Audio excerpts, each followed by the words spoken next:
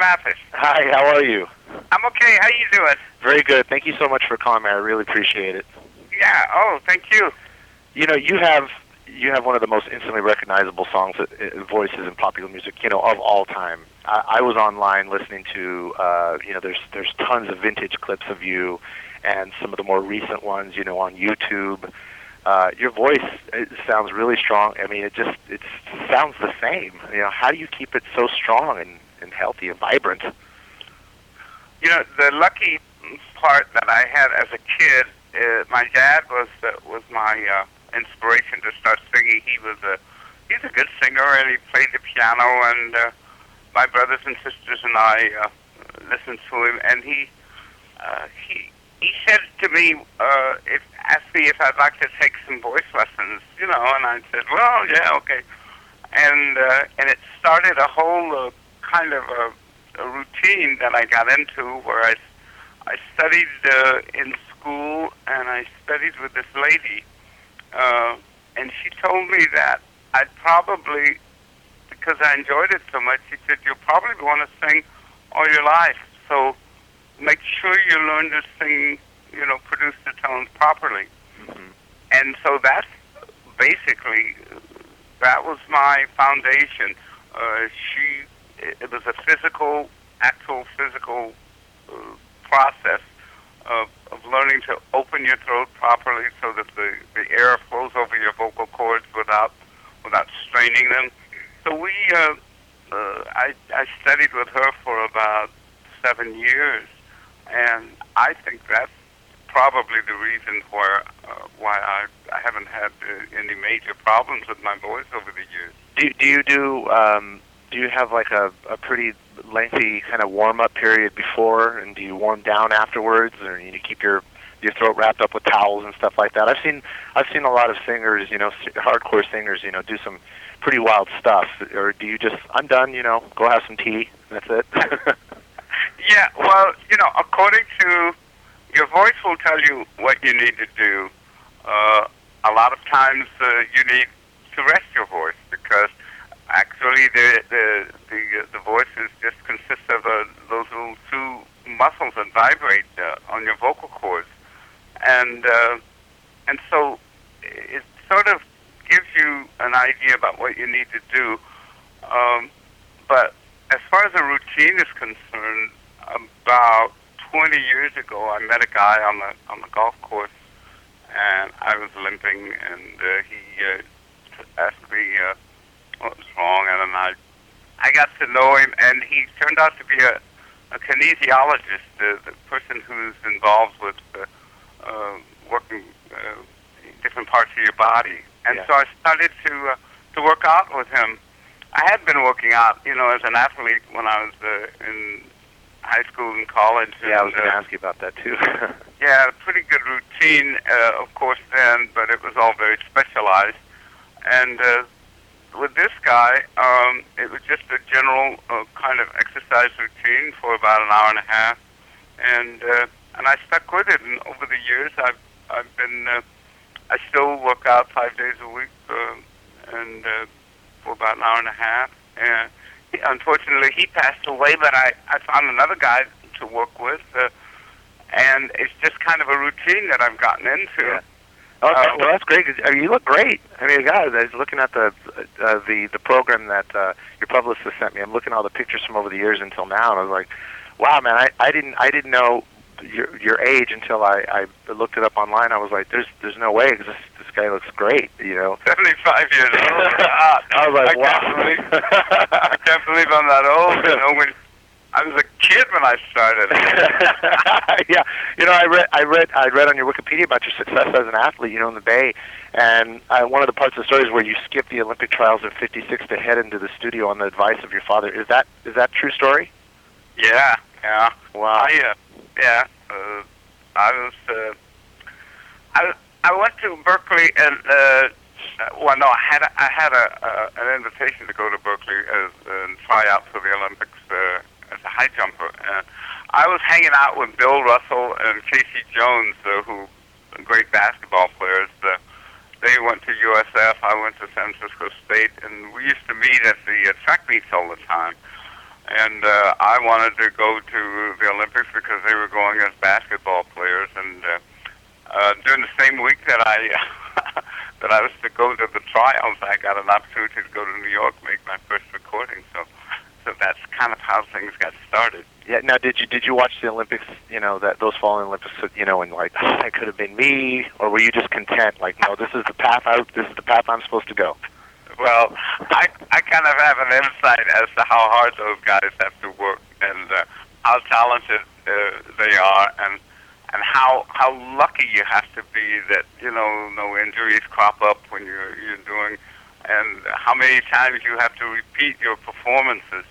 And I'm just I'm very content to sit back and watch everybody else. Absolutely. Now you can't mention the name Johnny Mathis without, you know, someone bursting into Chances Are. I when I told some of my friends, some of them jazz musicians, I say, hey, I'm going to interview Johnny Mathis, and they start saying Chances Are. You know, everybody starts singing it. You know, afterwards. Mm-hmm. You know, those songs are so, songs like that, Missy, they're synonymous with Johnny Mathis, you know. Now, as a musician, you've sang these a gazillion times. Do you ever get tired of singing them, or, you know, it's always fresh as soon as it starts coming out? Very much. Okay, this is Robert Allen's wonderful song, got me started in the right direction.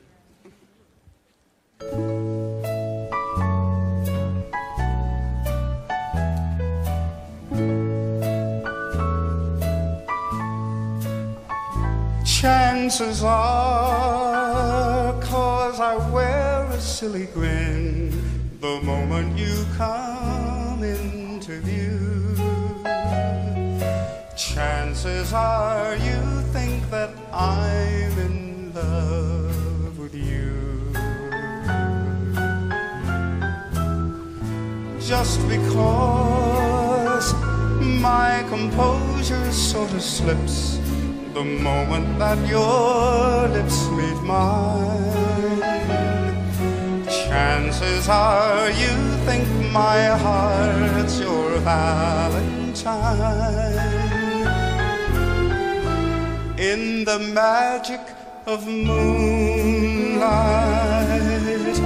when I sigh, hold me close, dear.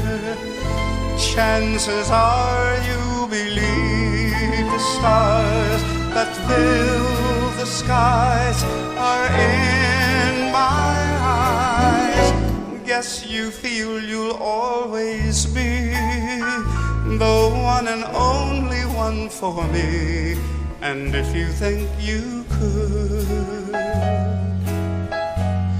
well, chances are, your chances are awfully good.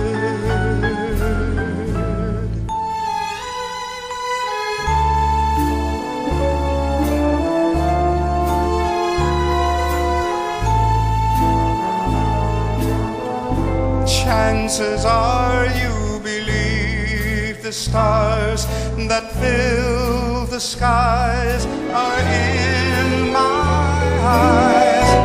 Guess you feel you'll always be the one and only one for me. And if you think you could, well, chances are, your chances are awfully good. The chances are, your chances are awfully good.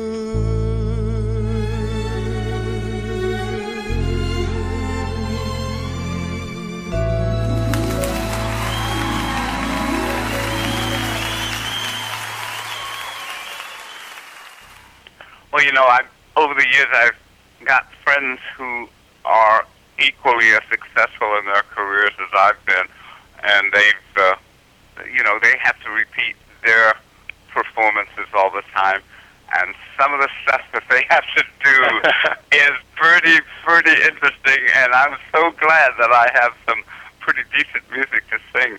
And you know, you're just kind of a product of all the people along the way that you've met. And I just happened to really fall into some really pretty extraordinary people who kind of gave me really good songs to sing, and sat back and listened and saw how I did with them, and whether I could carry them off and what have you. And so to this day, I thank my lucky stars that I have songs of the quality of Chances Are. It's not for me to say. It sounds like Misty, and that lot. Yeah, you've done. Yeah, because those songs, you can hear them forever. You can hear them, 100 years from now, and they still sound so great. Those are just great songs. And you've always been known as a balladeer. Did you ever want to rock out, during those early years? Did you? I want to put a rock and roll album. I tried everything. Yeah. I remember I wanted to be James Brown for a while. Yeah. And of course, while you're doing it, it sounds passable, and then all of a sudden somebody will play it back for you, and you go, "Oh no!" or after you sober up, I'm sorry. Go ahead. But I've tried everything, and I've tried all the rock stuff, and but I love rhythm and blues, and I kind of had a knack for that, at least for some of the ballad type rhythm and blues, and over the years I've had some successes with some of those songs. Absolutely. Now, your latest record, Let It Be Me, Matheson Nashville collection of the country standards, You Don't Know Me, also one of those songs, one of my personal favorite songs. That you did a fantastic version on that. Is this the first full country-oriented record you've recorded? Because I'm sure you've recorded so many songs, and you've sang a gazillion songs. But is this the first kind of full country-oriented record you've done? Yeah. Over the years, I've probably done some songs that could be considered country. But my dad was from Texas, and those types of songs, country songs, were the ones that I first heard when he sat down at the piano and started playing and singing for me. And I really love being able to sing music that reminds me of my dad and my mom. That they were my best buddies, and they were the people that I really wanted to impress with my music, because they were so kind and so loving for me and my brothers and sisters, and that's the reason that I recorded, for instance, the Christmas album, which to this day is still played all the time. Oh yeah. Because I wanted to do something that my mom, she made Christmas so special for us all the time, and so I recorded that album with Percy Faith, and God bless Percy Faith. Nothing sounds more like Christmas than all his introductions and his arrangements that he did for me, and I'm just a product once again of all these people that I've been concerned with over the years. Now, when I was thank you for that. That was really sweet. You can't mention classic country without mentioning Buck Owens, because you are coming to Bakersfield, and so this is a Buck Owens town. Absolutely. Yeah. Did you ever get to meet or work with Buck at any time over the course of your career? When I first signed with Columbia Records in 1956, I think, all the country guys were coming into their own, and we had a roster on Columbia. Carl Perkins? Well, not Carl. But there were a few of them, Marty Robbins and a few of the others, and we used to run in and out of the recording studio all the time. And I used to hang out with these guys. Every year, Columbia had a what do you call it, a celebration, of all the artists and stuff. Yeah, and I used to hang out and go down to Nashville with some of them and see how they lived and what they did for fun. And I got a chance to hang with a lot of country artists.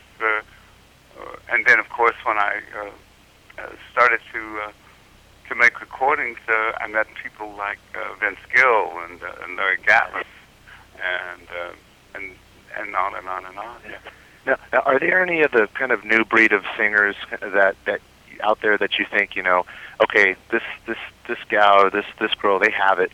I mean, because you've kind of laid the foundation for just huge. I mean, I was looking at some of the things that you've accomplished. Everything from the recordings, from having the first official greatest hits ever released by a record company, and just these things. But is there anybody out there, these new kind of young singers out there, you think have it? You follow any of the new singers out there?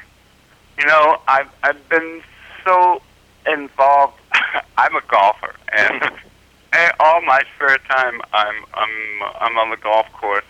I used to listen hour after hour after hour to music, and that's how I decided what kind of music I wanted to really sing. I'd figure out what I could do and what I couldn't do, and by listening for hours and hours. And I miss that. I miss it a great deal, and I haven't really listened to some of the young people nowadays. But I get little messages once in a while from some of the people that I've worked with. Say, hey, take a listen to so and so or so and so, and you caught me right at the moment when I'm just about to start listening to some of the newer kids who sing, and they're as good as anybody who has ever been, and that's something that I had to come to grips with, because I still have my old favorites that I hang on to. I got their records, and it's like manna from the gods, listening to them. But there are other people nowadays who are singing just as well, and are probably going to be just as iconic in the business. But I just haven't gotten around to listening to them yet. Well, your music is obviously going to become manna to the gods for a lot of these young artists. Do you ever step back and say, "Hey, man, I'm Johnny Mathis"? Well, you know what? Once in a while, for instance, who is it? Some of them saying they ran into Michael Bublé and a couple of other guys that were doing some kind of performance, and they wrote me a little note and saying, we love you, and you just, you're so busy doing what you do that you don't figure that the people are listening, but I guess they are. Oh, that's beautiful. And my last question: now, you're known as a pretty good cook. I was looking up some stuff, and you put out a cookbook. And let me ask you this: what would be the perfect meal and wine pairing for someone in Bakersfield to enjoy before your concert on September 22nd? Well, I have a routine that I do before I sing, and it's probably a little bit of I don't know, what's that foolish little thing that people do. It doesn't probably do any good, but you do it because you think it does. And I eat it. I don't eat red meat. Maybe one piece of red meat a month or something. Not because I don't like it. It's just because I don't think I digest it as well. Mm-hmm. So I eat a lot of chicken and fish and seafood and what have you. But before I sing, I make sure that I eat a great big piece of red meat, whether I like it or not. And that's about the only kind of ritual that I go through. I thank you so much. And thanks, Matt. Yeah, be safe, and we'll see you in Bakersfield. Okay, take care. Bye.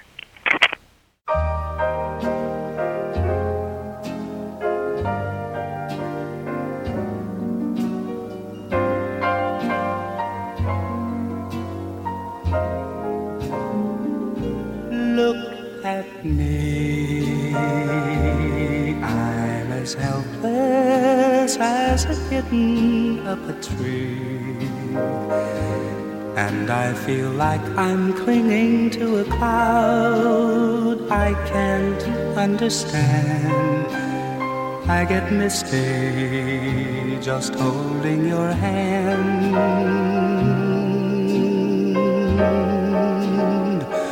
Walk my way, and 1,000 violins begin to play.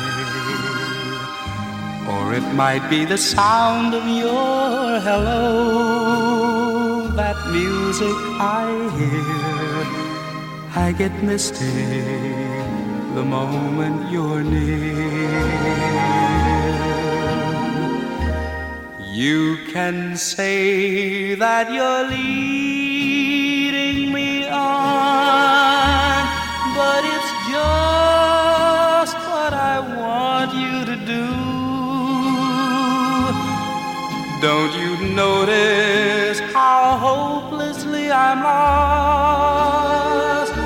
That's why I'm following you.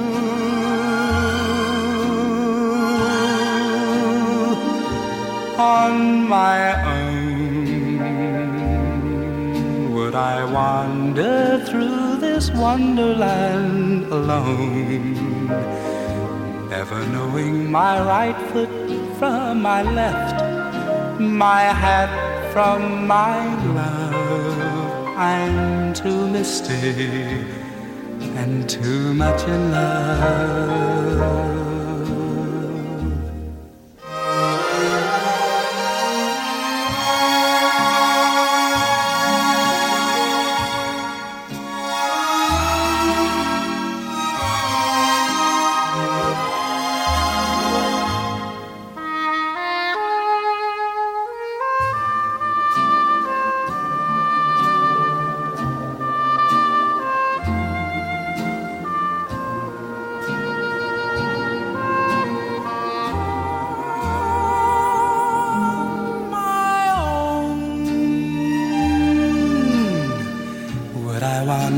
Through this wonderland alone, never knowing my right foot from my left, my hat from my glove. I'm too misty and too much in love.